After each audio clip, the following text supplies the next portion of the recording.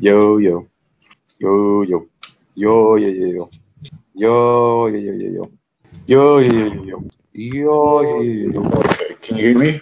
yo. Yes.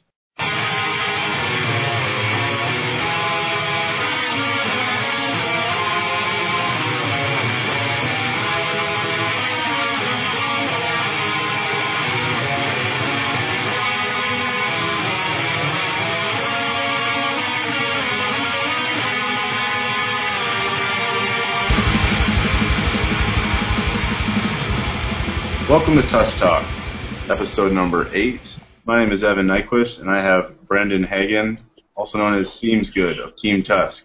Yeah. Hello. And we also have Josh Hand, also known as Mega Deuce from Team Tusk as well. Josh? Hey guys, how's it going? Excellent.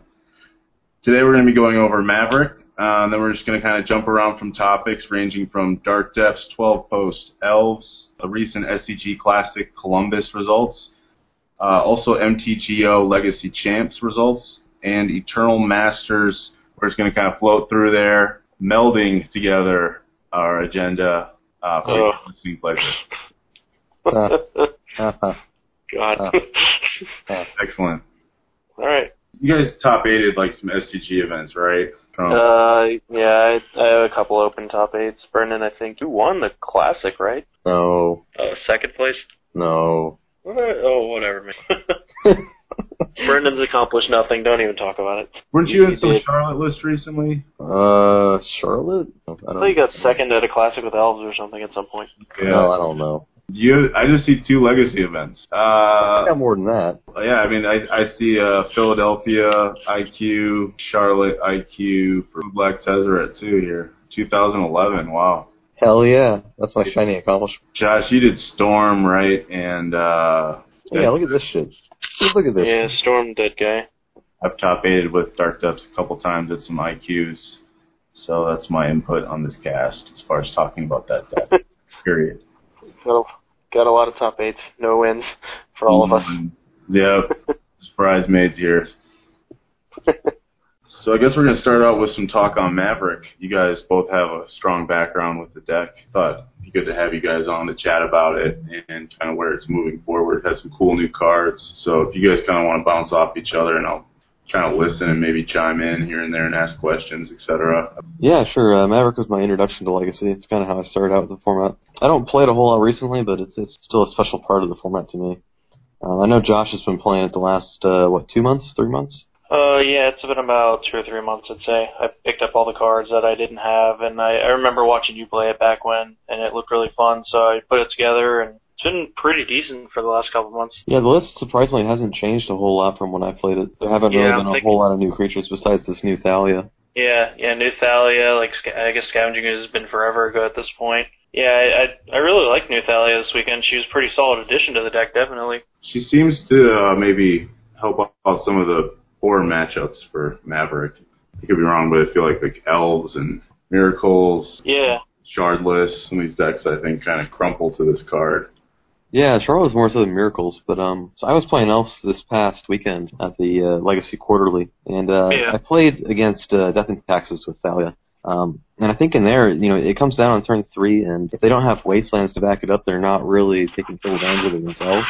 It felt a lot more brutal when I was playing against Josh. He sticks it on turn 2 or turn 3 with Wasteland backup. Yeah, it's tough for you guys then. Like, everything seems to be coming down to you being able to have untapped Elves come in and make a bunch of mana, and your lands come in, and you can just be really mana efficient. But she really slows it down, like, what we determine, like, maybe 2.5 turns there?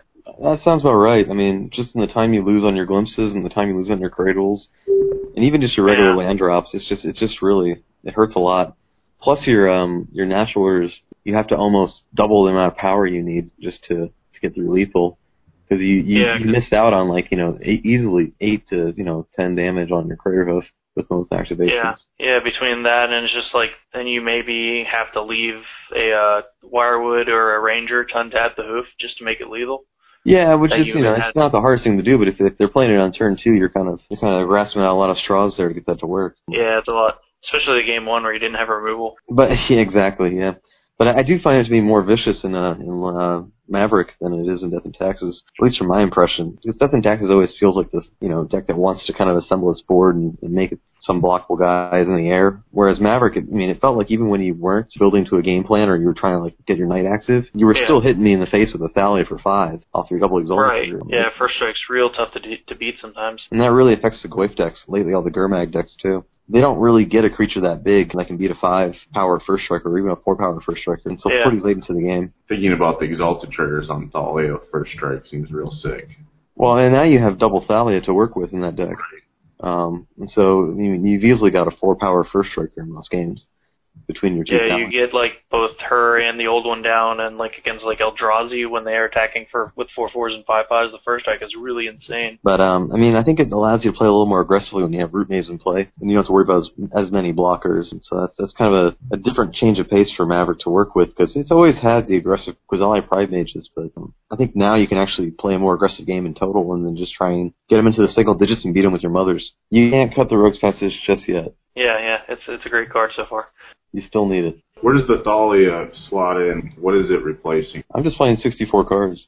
Gotta go 67, gotta add some lands there. What did you cut? Yeah. I've been trying out Tireless Tracker. He's actually been pretty good, pre-Thalia at least. Like, he's good at grinding out games, and sometimes you draw a ton of extra cards off the clues, and he's just a graveyard. He's not a graveyard-dependent big dude. No, but I know your deck has, you have, like, Tracker, you have Scrib Ranger, you have one of Gavin. Oh, yeah. But where do the slots for the Thalias come from? I cut down the Stoneforge. I just took the two Stoneforges that I was playing out, because she's just a better threat on your own, and most of the time the equipment you rather just draw anyway. So I replaced 2 of those and the 1 Tracker, I think. So I'm playing 3 old Thalia and 3 new Thalia. Are you switching over to black pretty soon here, or are you still playing the red version for now? Currently I'm playing red, no Punishing Fire, just kind of I just had the duels and started playing the red version because I thought like Red Blasts might be nice for a metagame, and Boil's really good. Just a lot of good red cards. Like Trickery as a sweeper. Yeah, I think you were mentioning that if you were to play black, though, you'd be looking to play Decay's main board. Oh, definitely. I think the question is, where do the slots come from for that? Do they compete with the Thalia slots? That's a good question, actually. I didn't really think too much about it. Might depend on your meta. Like, if you're more combo meta, you probably want more old Thalia. I think they kind of interchange there in the disruption rules. So if you expect a lot of Shardless Bug and stuff, you'll play the new Thalia maybe, but if you expect more miracles and combo, you'll probably play the old Thalia. So you probably cut into her, and maybe you cut a Swords to Plowshares, and since their decays are extra removal too, and like, are you going to play 4 decays? Because I've never been fond of 4 decays and 4 swords. I think the 3/3 split might be fine. That seems pretty reasonable so far. What were your matches at the quarterly? Oh, with my Thalia deck and stuff? Right, yeah, and how did those go? I played Shardless Bug in the first round, and she was pretty damn good. Like, I think the game 1 ended up with me having Mother Runes plus both Thalias on board, and it was just, with the Hierarch, it's able to attack through Goyf fairly easily in the matchup, where sorceries don't hit the graveyard because Green Sun a lot. So not only does she keep Goyf tapped down to attack through, she's just, even when the Goyf comes in untapped, she's really good at battling with him. So Tireless Tracker seems to be another great improvement to the deck. Like, if I was playing Maverick right now, I'd definitely be jumping into some number of Tireless Trackers, definitely some of the Thalia. I'm not sure if there's too much benefit with the clues other than just having an extra draw, but that has been kind of one thing that Maverick wanted for a little while. You have Sylvan Library, but having a Green Sun target's not the worst, and another threat just as non-graveyard reliable, so if they board in Rest in Pieces for your Knights or something, you can still make a big guy. The question I have, because I actually haven't played Tireless Tracker, but does it compete with all your other 3-drops? Because you've got New Thalia, you've got Knight, and you've got Green Sun. It's basically a 3-drop in most games. Yeah.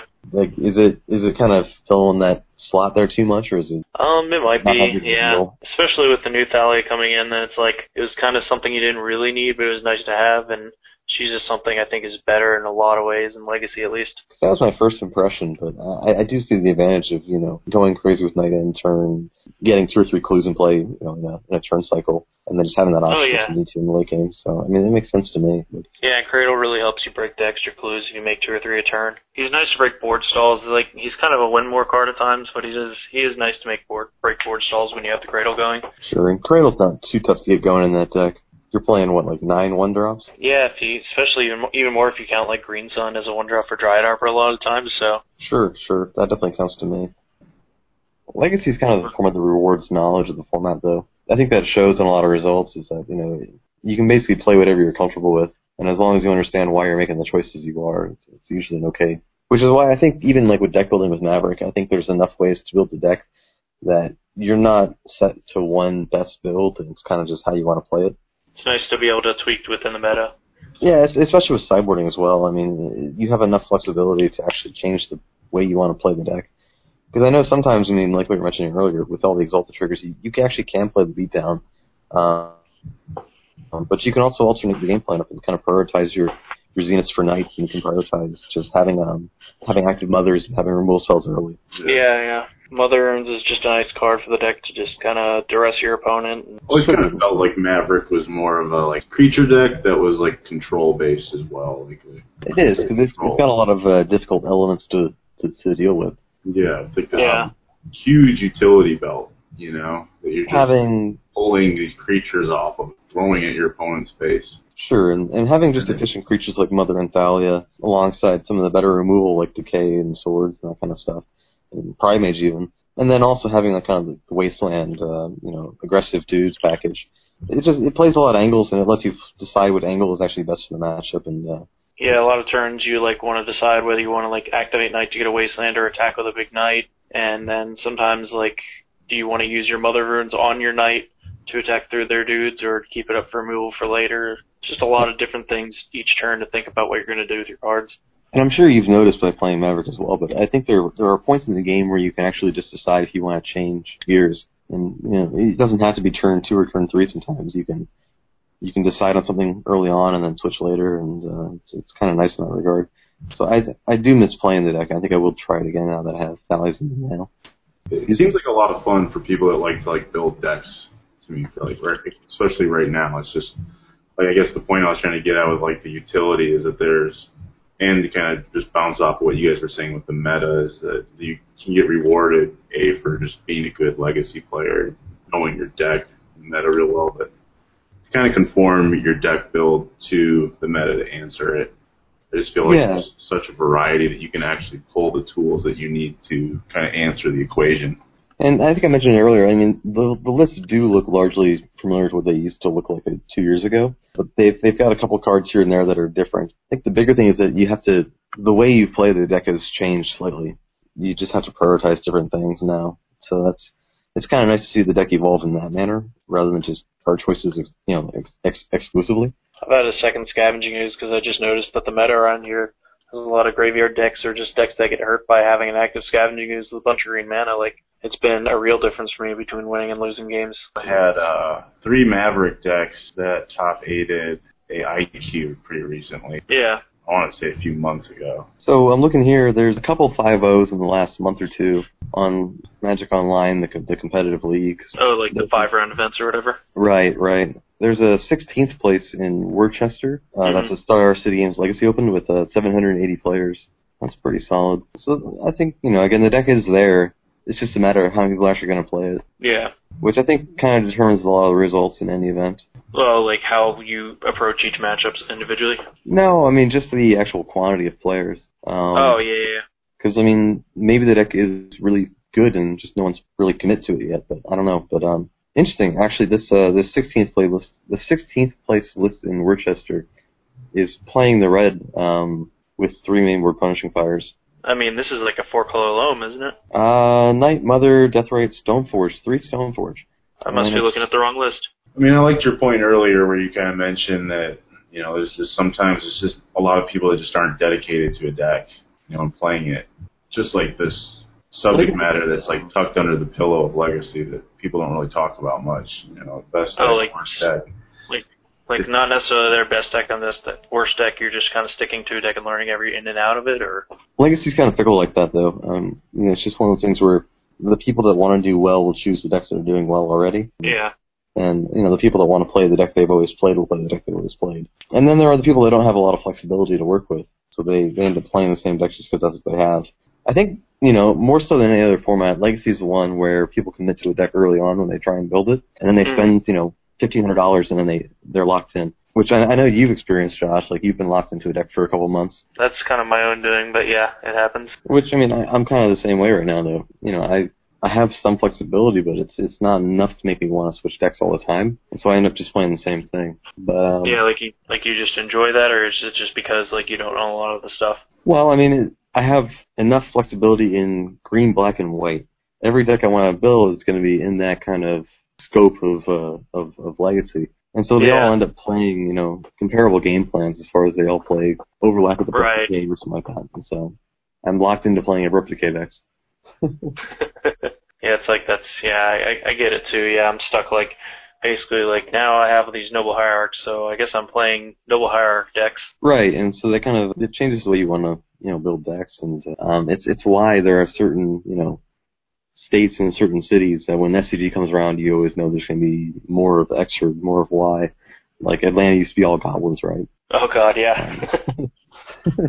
It's just one of those things where it's like, the goblins players had their decks for years, and so they come out of the woodwork and they play goblins. We used to have a lot of Goblins players. We had the Shatter Gang, and then that dude at Wasteland that worked behind the counter, played Goblins. Forgot his name, but see him at SCG Open sometimes. Yeah. Anyways, I just derailed everything.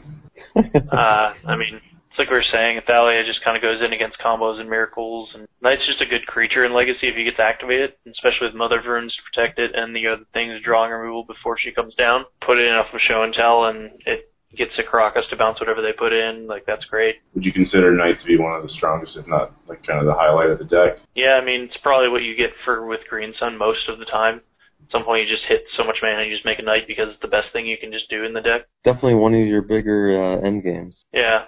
It's consistent is what it is. Now, what are some of the fringe cards for Maverick? Aren't really on people's radars. Like Retribution of the Meek, maybe against Eldrazi. Oh, like things Maverick could be playing? Potential cards Maverick could be playing, I guess. Like new technology that might be worth testing. Well, I think one of the bigger ones is Scrib Ranger, because it used to be a staple of the lists maybe 2-3 years ago, and now you hardly see it at all. When you do see it, sometimes it's just such a blowout. So almost no one plays around Scrib Ranger until they've seen it already. Yeah, I played against a Merfolk guy, and I was down to one land and a couple mana dorks or something, and I just flashed him in. He was able to block their dudes, make mana for me by untapping creatures and bouncing lands. She was really insane against that guy, and that guy had just never seen the card before. He was not ready for it. You got a reader. Yeah. Well, I mean, I play Elves, and Query Range is the exact same functional, purpose. And it's amazing how many people actually just get confused with math and mana, and they forget that your forests are not wastelandable anymore, and they just walk into things. And, I mean, they'll waste all the time with night math. Oh, definitely, yeah. They don't realize how much, with an untapped Knight, just how much damage you can add to the board next turn. Right, or blocks even, just boosting your block by 4 or 5 toughness is. Oh, yeah. Yeah, I guess that's it. Just Mana Dorks makes mana. Let's get Mom activations. People aren't ready, don't have 2 removal spells, and they get blown out if they try to waste 1. Well, the people that haven't played against Mom much are the ones that are terrible without trying to actually play around it. They'll misevaluate the board state, or they'll misevaluate the purpose or the importance of Mother on board, and so it's kind of funny to see that. I think people are getting better at it just because they're playing against a lot of Death and Taxes. Death and Taxes being so popular is just something people actually prepare for nowadays, rather than used to just write it off as one of those decks you probably won't play against. I guess you always have to be concerned with whether your opponent's playing a Dark Depths package or whether they're playing Cradle, and they can just all of a sudden make 3 more mana than you think they have. Yeah. If they have Sigarda for a green Sylvan target. If they're playing the 1-up Gaddock Teague on the main board. If they have access to Sylvan Safekeeper. Oh, Safekeeper's real sweet. And Sylvan Safekeeper comes down, and all of a sudden, they don't have 2 removal spells that actually work anymore, or they automatically just die to a Knight that gets through. So, yeah, just any Knight unblocked represents a +5 or +6. Maybe Titania is an end game for kind of your grindier matches, fair on fair decks. I've been more fond of Sigarda. Yeah, Sigarda's probably better, right? Yeah. Sigarda gives you a thing that the deck doesn't really have, which is flying, and right, evasion's huge. It protects you against Liliana and that kind of stuff, and so she's pretty sweet. I've played her a bunch in the deck, and when I just naturally drew her, she was insane because she'd come off the top late, and you just play her, get back a wasteland them, make 10 power. It's really good and really swingy. But I never really found, every time I drew Green Sun, I always just wanted to get another Knight rather than her. And with Sigarda, it's kind of changed.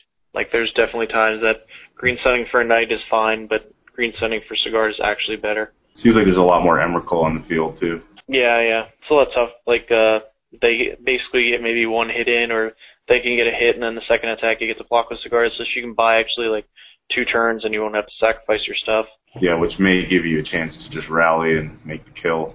Yeah, it lets you get a Knight 1 turn, and then untap and get Caracas next turn, so it buys a ton of time. Any particular bad matchups? The reason I picked up Elves was because I hated playing Maverick against Elves. It felt like you were playing, these 2 green wannabe fair decks in Legacy, and then Elves was always just better. Right, and yeah, it just it's the better green sun deck. Kind of the reason like you're still playing Deathrights and Mana Dorks on turn 1, and you're still trying to do something with Green Sun Zenith, and you have Decay, and it's just every time I lost to Elves, it kind of just irked me. That's kind of why I switched away. I still think Elves is kind of a mediocre matchup at best. Yeah, like we said, definitely we playtested the matchup. Yeah, and it definitely felt better for you than what it used to be. With Thalia. But I still wouldn't call it, a favorable matchup. Yeah, it felt like the games I got Thalia down, you are pretty way ahead. But the problem is you don't know if you should keep a Thalia hand against your opponent all the time because you don't know that they're on Elves, so... It felt like the games you got Thalia, you had 2 extra turns to either find like a Teague or to find, like a Knight and get going, or to just hit me, right? And then you would get me to a point where I actually have to start blocking where but I couldn't favorably do so most of the time. Because game 1, you get to use your Mother offensively, which is pretty interesting. You have to sit back and protect, so.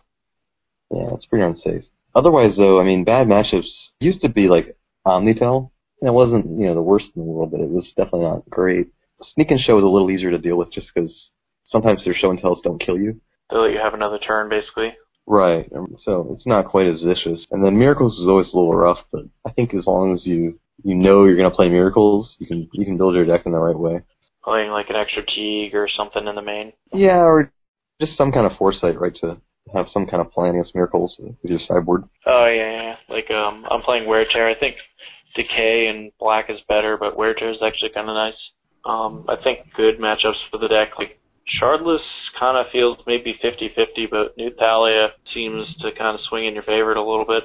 I think most of the Delver decks are probably favorable with the Abrupt Decay in your deck. Definitely, yeah. I don't know if without Abrupt Decay it's fantastic. I still think you're pretty favored in those matchups too, just as you have Wasteland and you have Thalia. To kind of keep their mana in check. Yeah, a lot of times, like Knight, they just actually can't kill sometimes. And if you've seen recent lists, there's a lot of these Grixis and 4-color Delver decks that are doing well, and they're playing like 2 to 4 Gurmag Angler. And Gurmag Angler oftentimes is just smaller than the Reliquary. Their big end game that's kind of winning them these matchups is not really that big of a deal for you. So yeah, kind of like Eldrazi is the same way now. What I've noticed is like. Yeah, they make a 4/4 or 5/5, but if you play a turn 2 Knight under a Thought Knot, it's going to be able to not only just be bigger and block well, it's also going to wasteland them every turn until they stop playing lands. Right, and like you look at these Gurmag decks, and they have no way to beat a Gurmag in their deck. So when they play the mirror matches, the Gurmag is kind of like the big deal. That's definitely not the case so much in this matchup. People just don't have threats that are ready for you, basically. So what else we got here for decks? Lands is kind of weird. I think you can do it. Some of the Storm decks. Yeah, Storm, it's like you always said, you just gotta survive to turn 2, right? Like, if they're super fast, like Tess, then it's tough because they'll probably just kill you a lot of the time on turn 1, but Ant is a little slower, so it's actually not horrible versus Ant. You've got 2 mana Thalia, and you've got like 5 Teagues on turn 2, so I don't know. And sideboard Canonists and all kinds of stuff, like, if you want to beat Storm, you can pretty consistently beat them, yeah. With all the Exalted triggers, you're not giving them the most time in the world to kind of just sit there and masturbate. Yeah, you might be hitting for 4 by turn 3 with your 8-bear, so. Infect. Again, I think that's one of those ones where if you have the decays, it's not terrible. Yeah, I think you just need that 7 removal spells or 6 or 7 removal spells. I played against James Hames, and it's just like every game that we played, he just had like a Blighted Agent, and with only 4 swords, it was tough to deal with sometimes. And I think the list is actually kind of cool. It's got a Fiery Justice on the sideboard and a Winter Orb. Yeah, that guy's on the source who's talking about it. It's pretty cool. 5 duels, 2 basics, Dark Depths package. No, I'm sorry, 6 duels, 6 duels, 2 basics, Dark Depths package, 3 grows, 3 wasteland. I play Cradle and like Rogue's Passage or something instead to break a standstill because they actually tap for a lot of mana in the mid game and they work on their own without stage depths. Sure, and I think it's hard to ignore that Depths is really good with neither Reliquary in play, but I don't know if you have enough access to it otherwise. Like, you don't have any kind of rotations or loam or any kind of draw spells at all to really kind of find it. So you're kind of reliant on your knights. And a lot of times, if you don't have time to get both stage and depths, you just go for wastelands instead. And like by the time that you could be like activating Knight twice, activating and then getting attacked for 20, it's like you could have just activated Knight twice and won the game basically. Right, like you could have made 2 wastelands and you could have played another couple 2-drops. It felt counterintuitive except for the times when I needed it to beat certain matchups. Where I needed to sit back, I couldn't be on the offensive with Knights. Elves is like one that maybe you do that, but I don't know. Even still, I'm just not sure you get enough time. Because that's turn 3 Knight, turn 4 activate, turn 5 activate. You know, it's kind of rough. Turn 5 with Mirror Age is a lot faster than trying to get through them with Knight. Just because if they have, chump blockers or they have Wirewood going. That's actually a funny thing, is I was looking for a creature with reach to play in Elves about a year and a half ago. I was so frustrated of dying to Delvers. Like, the only thing I could find that I would remotely consider playing was Penumbra Spider, which is a 2/4 with reach that when it dies, you get another 2/4 with reach. And it's 4 mana. It's pretty sweet against Liliana. And I never got around to it because I could never find a German tongue spiral one. But she's great for the grind. I'm thinking I got to pick one up eventually, just in case Delver becomes a big deal in the area again. I'll play it in Maverick. It'll be great. It's much better than anything else you have. One more thing to note on this deck list from Worcester, I just noticed, is he's playing 3 Stoneforge main with Chite and Batterskull, and then he's got 0 Thalia main. He's got 3 Thalia, the 2 mana with Thalia in the sideboard. So I guess, he's opting for the Punching Fire package instead, which is pretty costly mana-wise if you just want to actually play Punching Fire multiple times. And I guess that's kind of a hedge, where he's hedging against the fair decks more than he is against the decks where you actually want Thalia in play on turn 2.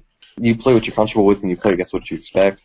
But in any given term, and if you just have, 3 bad matchups where it's some wild card deck that you didn't expect to play against, it's hard to really have consistent results unless you're playing something really super versatile, like Miracles or some of the Delver lists, because they don't have as swingy of matchups, right? Delver matchups? They're fairly stable against all the wild card decks, right? They're not going to lose to some guy playing a 3-year-old outdated list or some obscure combo deck. Yeah. They have the consistency of good attackers, and they have force of will, and they have whatever manipulation they have to try and maintain that board state. So.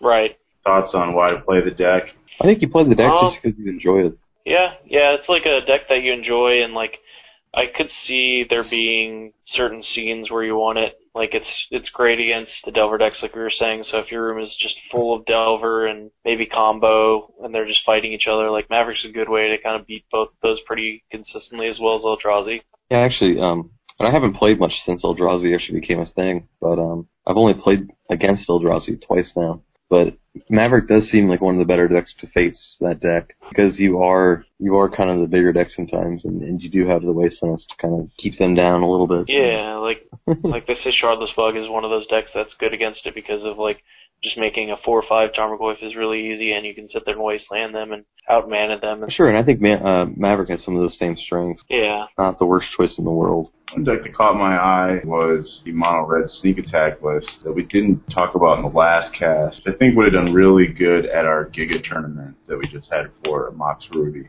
Sure, so this is Jeff Hoogland, pioneer and inventor of this deck. Right.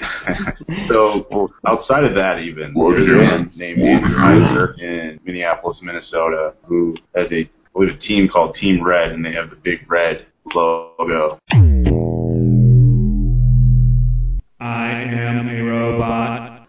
And they enter the tournament, all their guys playing this deck, but he's done a lot of forward thinking for the deck, and he's actually the one that borrowed the physical deck to Jeff Hoogland as well.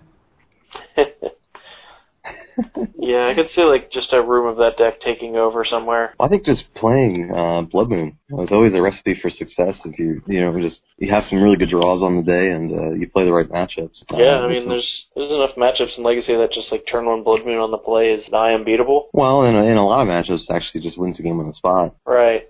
All those Bug Delver decks and a lot of the other decks don't have a way to actually interact. Yeah.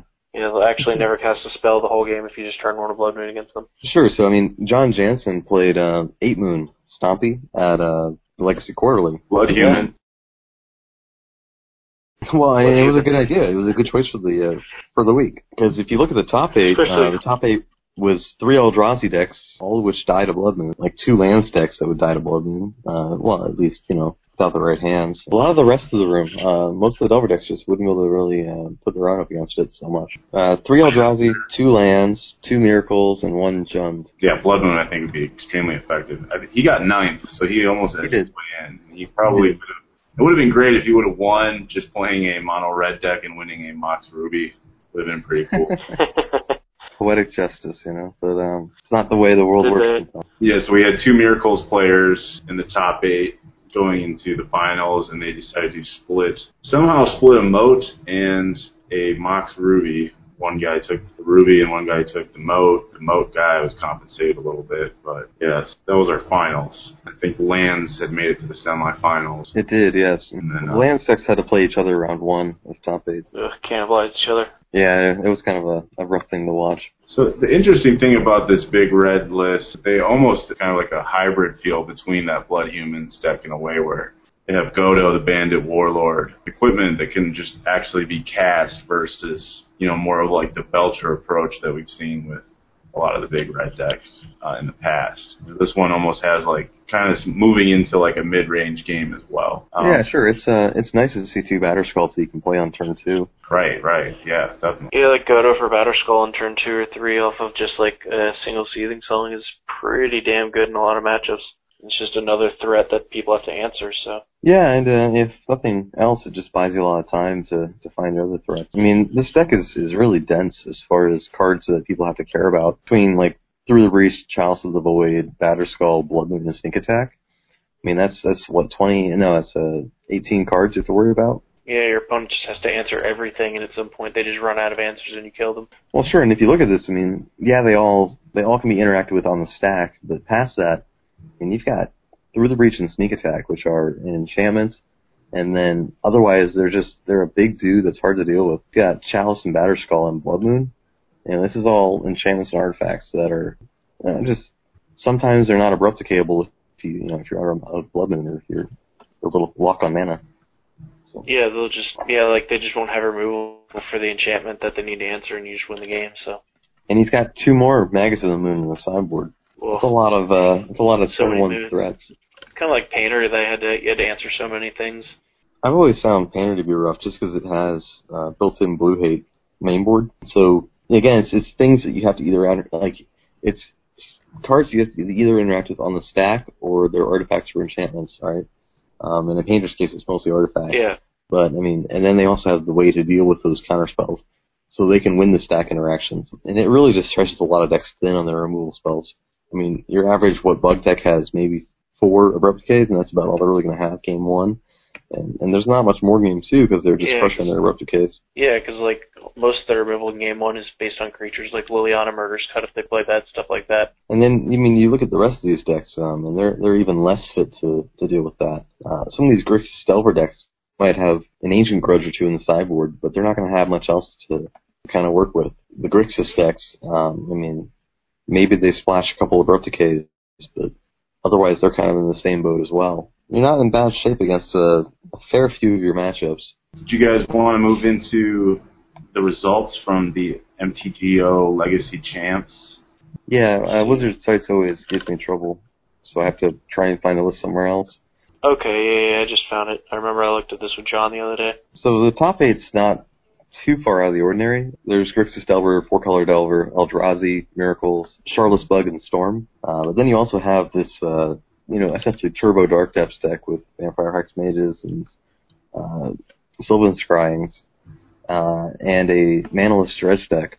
I'm sorry, it's Manless Dredge. Yeah, Evan, the step stack, that's right up your alley, man. Yeah, it's very similar to a build that I've done. Very, very similar, actually. Oh, wow, I'm actually seeing that he's playing Brainstorms in the deck just to, like, a drop in the sea. There's actually 3 in the top 32, so I'm looking at a different one. There's one in 23rd place that is, like, near identical. Yeah, I'm looking at the 5th place Dark Depths list. There's a couple different approaches with this Dark Depths deck that I've kind of noticed over the past year or two. There's one that's more Belcher style, all in, just looking for the one-shot kill. And then you have one that basically rebuilds, basically brings disruption and attempts to basically bring out Merit Lage up to 6 times or more in a game. And I think this Dark Depths list in 5th is kind of the former, it's kind of more of a Belcher style list. He's playing 4 Gemstone Mines in a Sejiri step. He has no life from the loams. He's got really no way to kind of rebuild. He's just all in on his crop rotations, his Soulless Scryings, and his expedition maps. I mean, that's 10 ways to go find a land.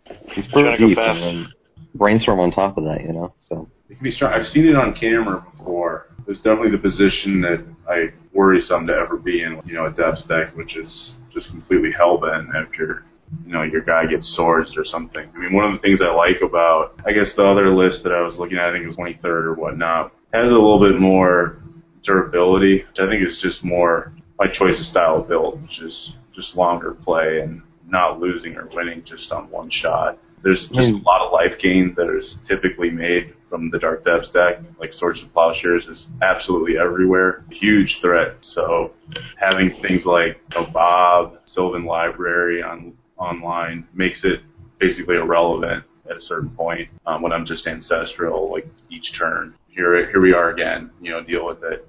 And there's just opportunity to just make your way to actually just making a kill in different ways. Having things like Deathrite Shaman available as well also helps fight the graveyard strategies, although Shukabog, crop rotation is where you're really trying to aim initially. Yeah, is that main board? On some of the decks, like I play at main board, I think you should be. I guess sometimes a meta call, but typically that's definitely a mainstay for the deck. Sejiri Step, I find it to be a dead card sometimes. It's arguably worth putting in the list for sure. I think in these all-in decks, I think it's a must. Sure, and I mean, looking at this 5th place list, he only does 3 things. He's got 10 cards that find land, he's got 8 discard spells, and then he's got the combo mana. You know, it's all it is, and then there's got a couple of Brainstorms to kind of glue it all together. If his Dark Depths package is not firing on all cylinders, he's not winning a game.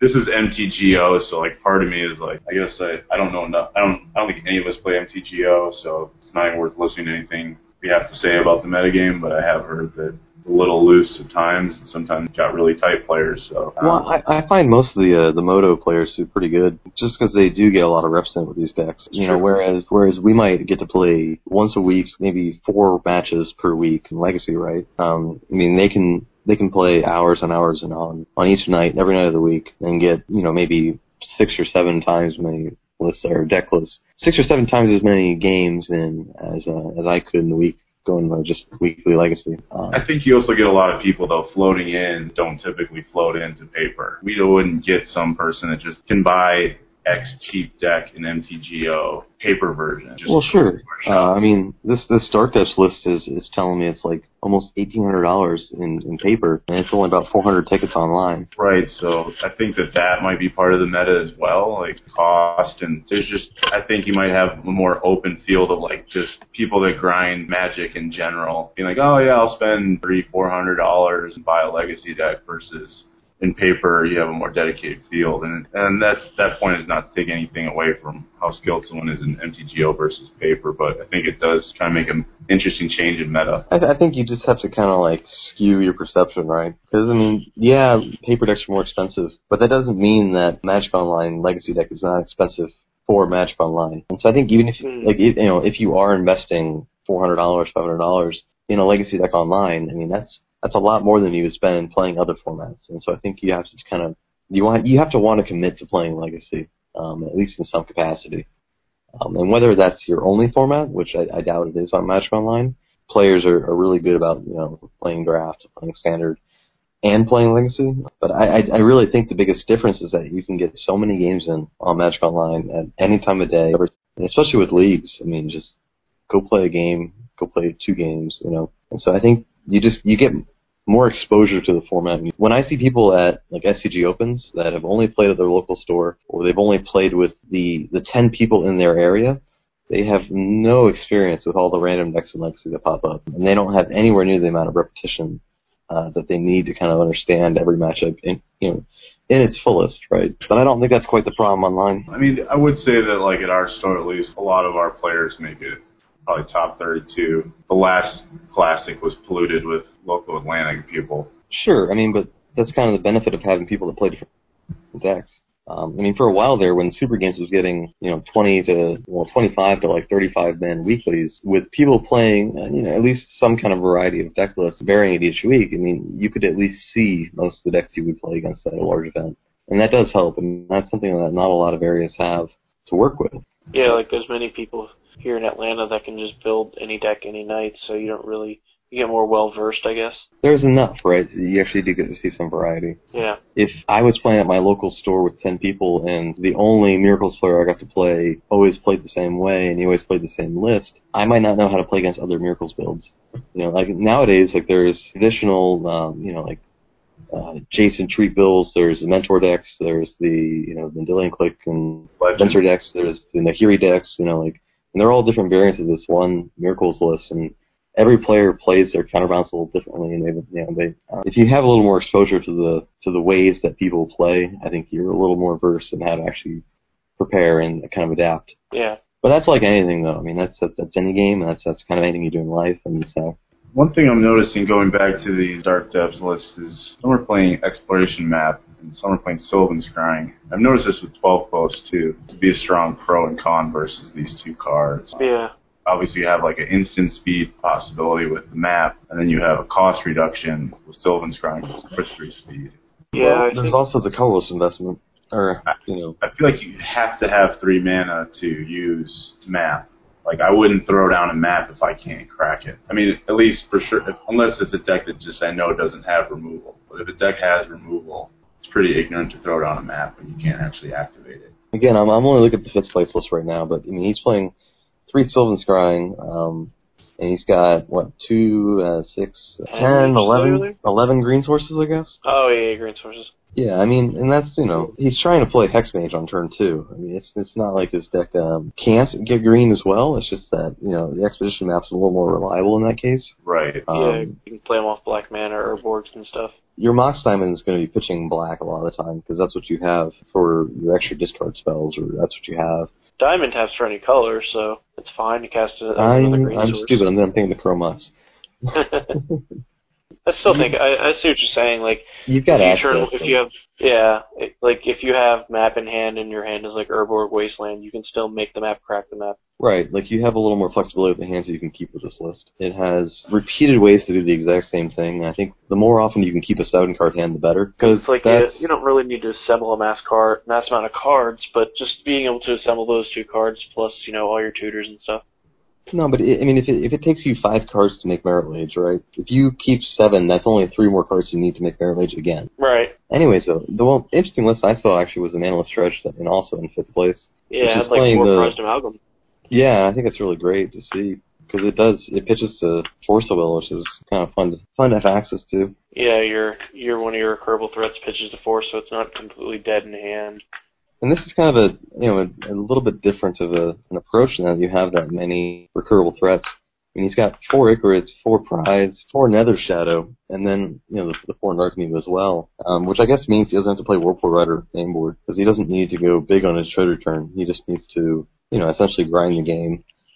Yeah, just make dudes, make zombies, attack you, eventually beat you down. Yeah, it's playing a little closer to Vintage Stretch in that regard, where it doesn't actually need to go, balls to the wall, trying to resolve spells in the stack, and kind of just make 2/2s and 3/3s. I'm not sure if I like the Manaless lists necessarily more than the mana lists right now, but definitely gives it a different angle of attack. Right.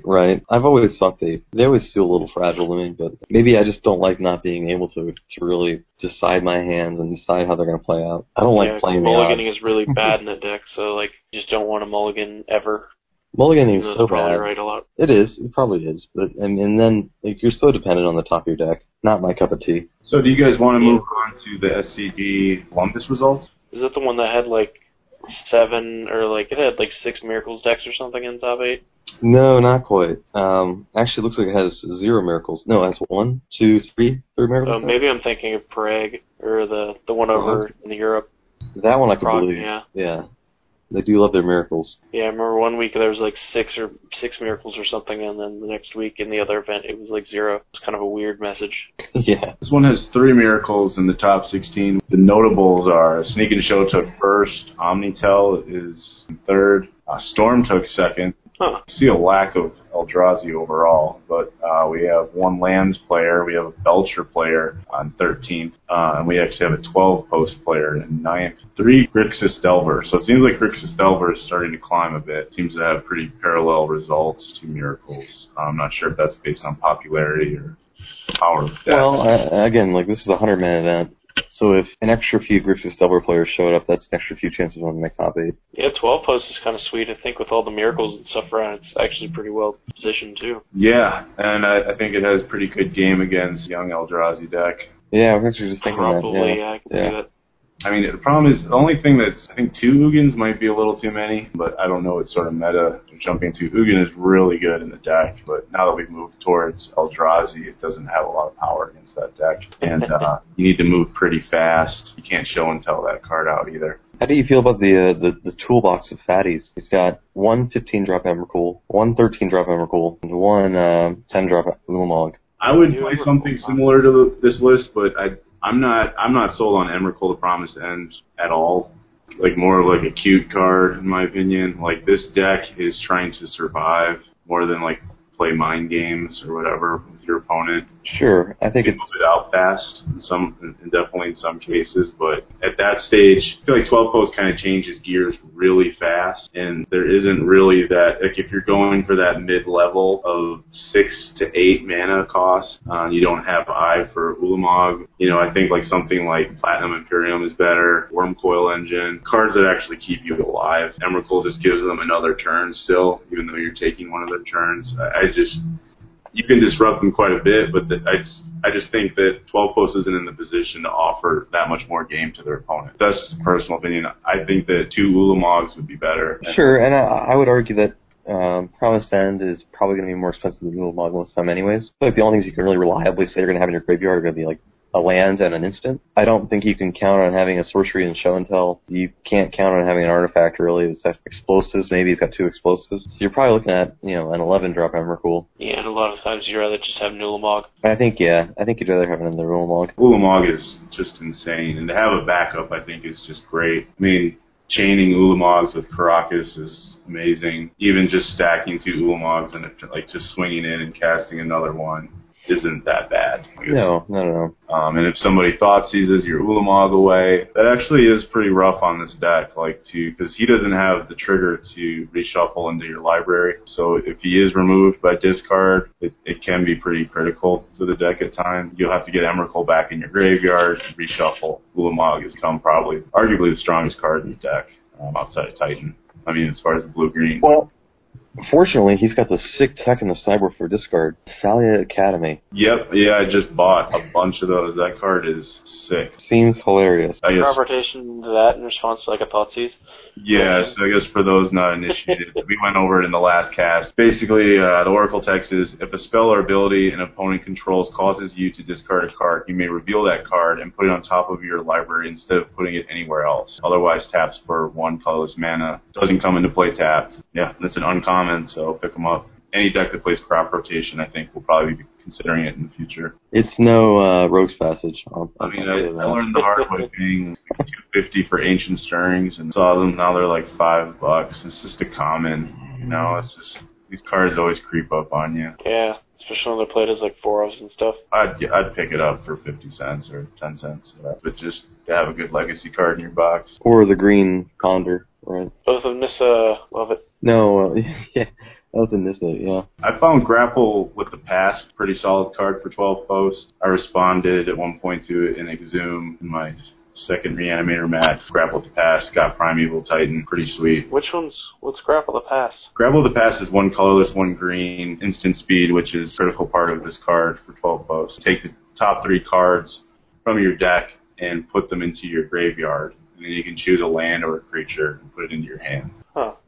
And you did that in response to an Exhume? Right. Oh, God. And obviously didn't pick the Titan. Well, I picked it for the Exhume. They've really been trying to print these 2-mana Mill Yourself cards lately. They're promoting a new way of interacting with the graveyard. Go less OP, but still kind of touches. I mean, we got like Grizzly Salvage, Commune with the Gods, Mulch coming back for a reprint again. Yeah, I guess, there's no blue, there's no like Anticipate, or what was the 3-man with flashback one? Forbidden Alchemy? Alchemy, yeah, there's not much in the way of blue this time around, I guess. They seem to be, at least lately, printing cards that kind of care about the graveyard in that regard and care about putting cards into the graveyard. It's always a cause for alertness in Legacy when you have to worry about loam decks and reanimator decks, and I could certainly see them, if they continue to do this, printing something that actually could be playable. Oh, yeah. They've been printing cards that are very powerful lately. Well, when they were printing, crazy stuff like Death Ray and Abrupt Decay, it seemed like they were going to try and print 3 to 4 cards per set that were Legacy playable. And it looked like they were trying really hard to do that. And it's nice to see that they've eased back off.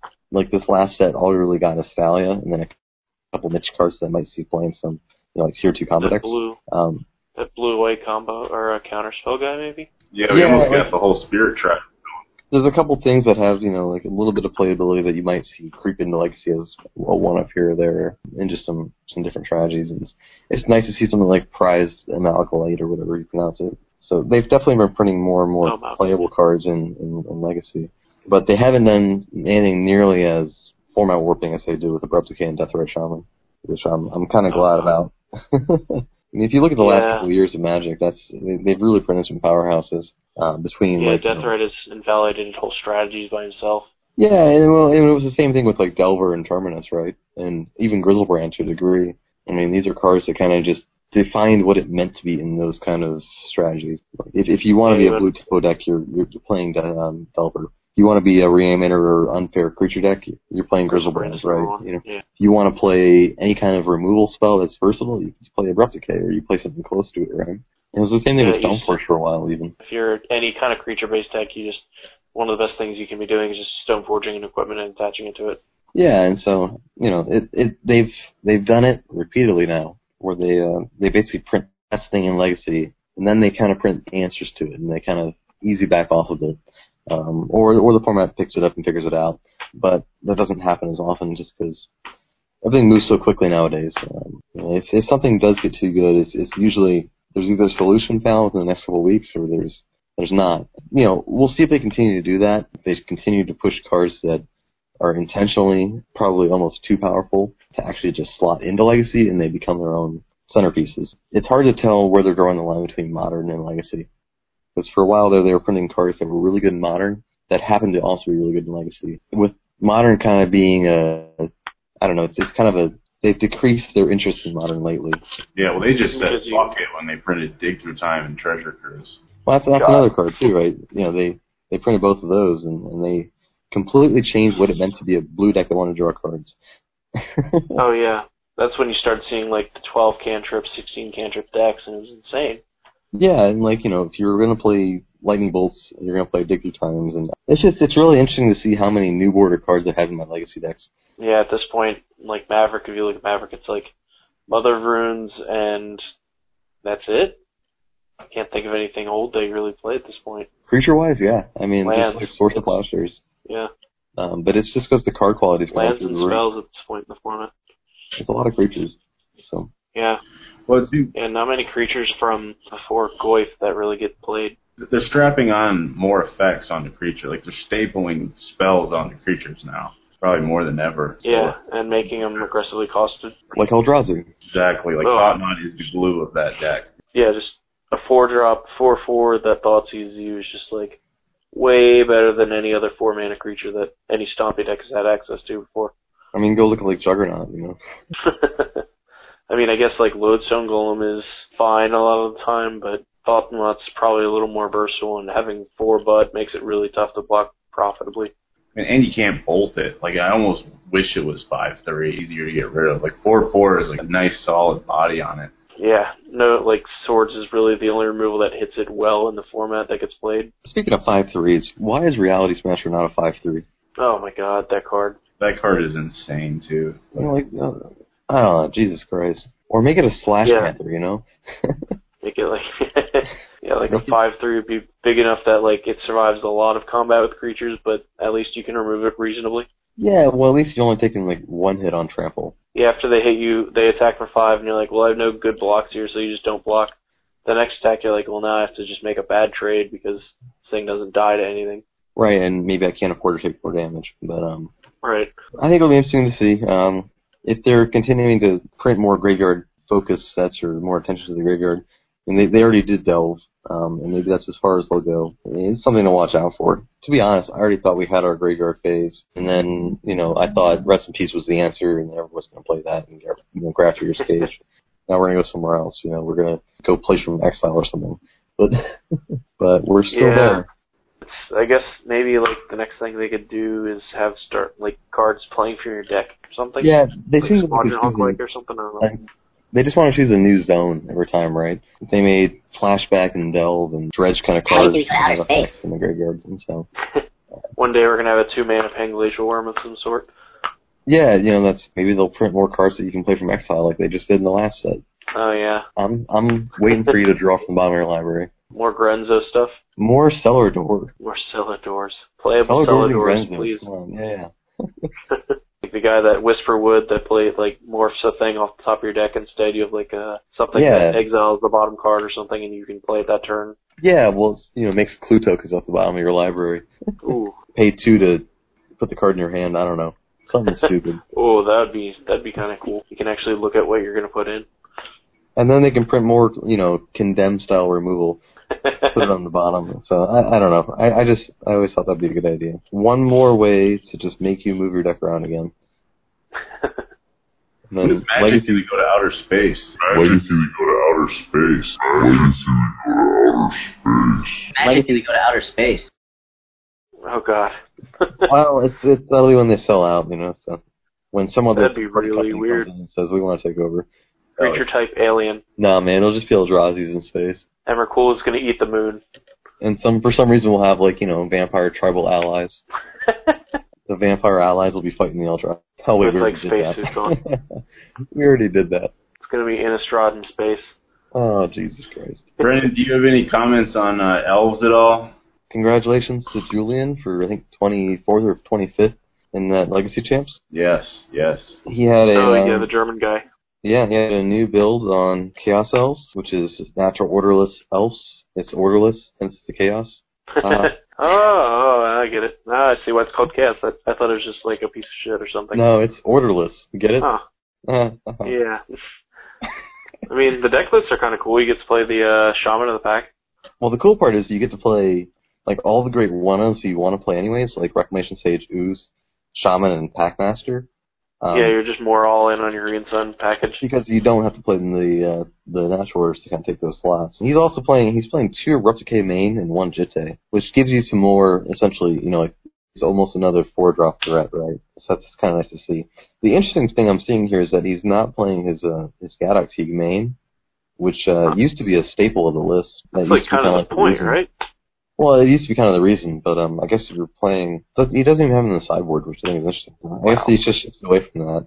Because that used to be the idea, is that you wanted to play against Miracles and Ants all day long, and you had access to turn 2 Gaddock Teague, which was awesome. Yeah, it's like it's like Maverick, where you always have like access to turn 2 Teague most of the time, but in this version you can also just kill your opponent quickly, make a bunch of dudes in the pair matchups. Which, if that's going to be the case, I almost wonder if you want to play, maybe 1 or 2 natural orders just because... But, it's one of those things where you're hedging your bets against certain matchups and you're essentially playing a pre-boarded game against those decks. Because natural order comes out in a lot of matchups. It's too much investment to get Force of Will or discarded or anything else like that. And so if you can remove that chance it'll get blown out, you're playing a better game 1. Yeah. But interestingly, his sideboard is 2 Choke, Garruk Relentless, the 2 remaining Replicates, so he's got 4 total. And then he's playing the whole standard kind of, 6 discard, 2 Pithy Mule, and 2 Surgical Extraction. So he's playing a complete sideboard on top of his already essentially 4 sideboard card main deck. Yeah. With the so you're really preparing to beat like Miracles and Ant and stuff. Yeah, just have a little better game. Most interesting thing to me though is the lack of Sylvan library. There's no Sylvan library main or sideboard. Huh. So like you don't really set up to grind as much then, I guess. Like you're not trying to. Yeah, I just find it strange because that's one of the cards I really do like playing in that kind of list. Because I feel like if you do get Terminus or Toxis Deluge or Golgari Charm or something like that, yeah, it's sometimes can be kind of hard to actually fully rebuild unless you're already all set up with Visionaries. I think if you get blown out while you're still trying to set up, it's a little harder to come back. Yeah, you don't have to wait to dig out. So. Yeah, I don't know, but I do like having Decay main. It's nice, but to give it a shot. Last time I played Chaos Elves, I wasn't entirely pleased with it. I did like the game 1 win percentage. It was kind of nice to have that extra little bit of an odd. Yeah. But there were a lot of games where I felt like you were stalling out the game, where you were drawing into nothing. Because if you don't draw any of your like real relevant threats, you just sit there with a bunch of 1 and 2 drops, and you're not drawing towards anything. You're not drawing towards the inevitable natural order. You're drawing towards, I don't know, another Scavenging Ooze. Yeah, I guess Shaman of the Pack was kind of like the way to break a standstill with the deck. It is, yeah. I think the longer you're not drawing natural, the more time you're giving your opponent to kill you or make some kind of advancement. And yeah. It just felt easier to die to Delver. But with the Decays and the Jete, I think you kind of hedge against that. How about this archetype of Endurance in Reanimator? Is that the Hexproof guy? So there's 25th place. He's got Archetype of Endurance. Yeah, it's the 8-drop green boar. Enchantment creature boar. Yeah, creature seekers on a Hexproof. Oh boy. I guess you make it and then it gets to protect your other dudes. Oh, so now we have 2 creatures in play. Oh, great. I guess we're ahead. I really didn't have much else to talk about. I haven't been playing a whole lot of Magic, so I don't really know. Oh, actually, there's one thing though. What do you guys think of the Doomsday promo? Is that a real one or is that just an MTGO promo? It's MTGO. MTGO. Oh. Oh yeah. What do you think about that? It's relevant to me. And what was the other one? Undiscovered Paradise? I think so. Yeah, I don't know. The Purple Doomsday. Not really any reason to get it though. Yeah. It's what, like $10? I don't know. You get cheap ones for like $5, can't you? Yeah. Dredge plays it a little bit. Anything with Bloodghast is kind of sweet in it. Well, the Legacy Dragons maybe plays 1 or 2, and then Vintage plays maybe 4. Yeah, and then Pox with Bloodghast. Hell yeah. Hell yeah. I guess Vengevine deck, like whatever it's called, like Carrion Feeders and Vengevine and Goblin Bombardment. Who stood? Yeah. Yeah, the the old, Hexed like, specials. What, Dredgevine? really, What do they call it? I don't know. It's like the Goblin Bombardment with zombie deck. Bombardment? Sure, fling. You get to make a giant Carrion Feeder and then fling it at their face. But have you guys lost an entire match to Fling? Because I have. It sounds awful. 2 games in a row to Fling. What were they flinging? Poop? Slumbering Dragon. He's a 1/3 that like gets a +1/+1 counter if you attack or something like that. Yeah. I guess. Not my high point in Magic. Should have played White Leyline to protect you. Speaking of White Leyline, I'm playing Enchantress all together now, so can start playing that thing. Sweet. Enchantress is sweet. It's been showing up in our meta a lot. How much overlap did you decide there was between Maverick and Enchantress? It's like 3 Green Suns, Windswept Heath, and a Savannah, so not bad. I think Cody said he's just going to buy all that stuff, and then he can just play whichever deck I don't play every week. Yeah, that's a reasonable choice. Does he have time to play? He gets to play every once in a while, so spend $150, buy everything I don't have, and you can play whenever you want. It's a lot cheaper than buying a whole deck, so. The Legacy Special. Yeah. Seems like even if you offer it, a lot of people just don't want to borrow cards for some reason. It just depends. Like, I guess I'd rather borrow from people I know just in case something happens. Right. Yeah. I always wonder if they're just a little too timid to do so, but yeah. If they're too timid to actually ask to just like borrow, $1,000 worth of cards. Yeah. I mean, I'm happy to see the cards get some use. It's nice to see them get played. I don't know. I'm not like a hoarder. So just like having everything I want to play. It's good for hashtag community building. Exactly. Find out cards to people and let them play the format. Hugs all around, bro. So actually, that's another thing. I had a 10 proxy legacy event down in Florida that apparently they're going to be doing monthly. Now, the interesting part to me was that the 10 proxy event, most people had the complete decks, but quite a number only were missing maybe 2 cards, maybe 3 cards. And a lot of that was them trying something else out, or they were trying to play an extra duel. It was interesting to me to see that just, most people were close enough to decks that it didn't really make a difference. So even the guys that were borrowing decks were borrowing almost complete 75s. So I do think that, there are more people than you think that have access to decks.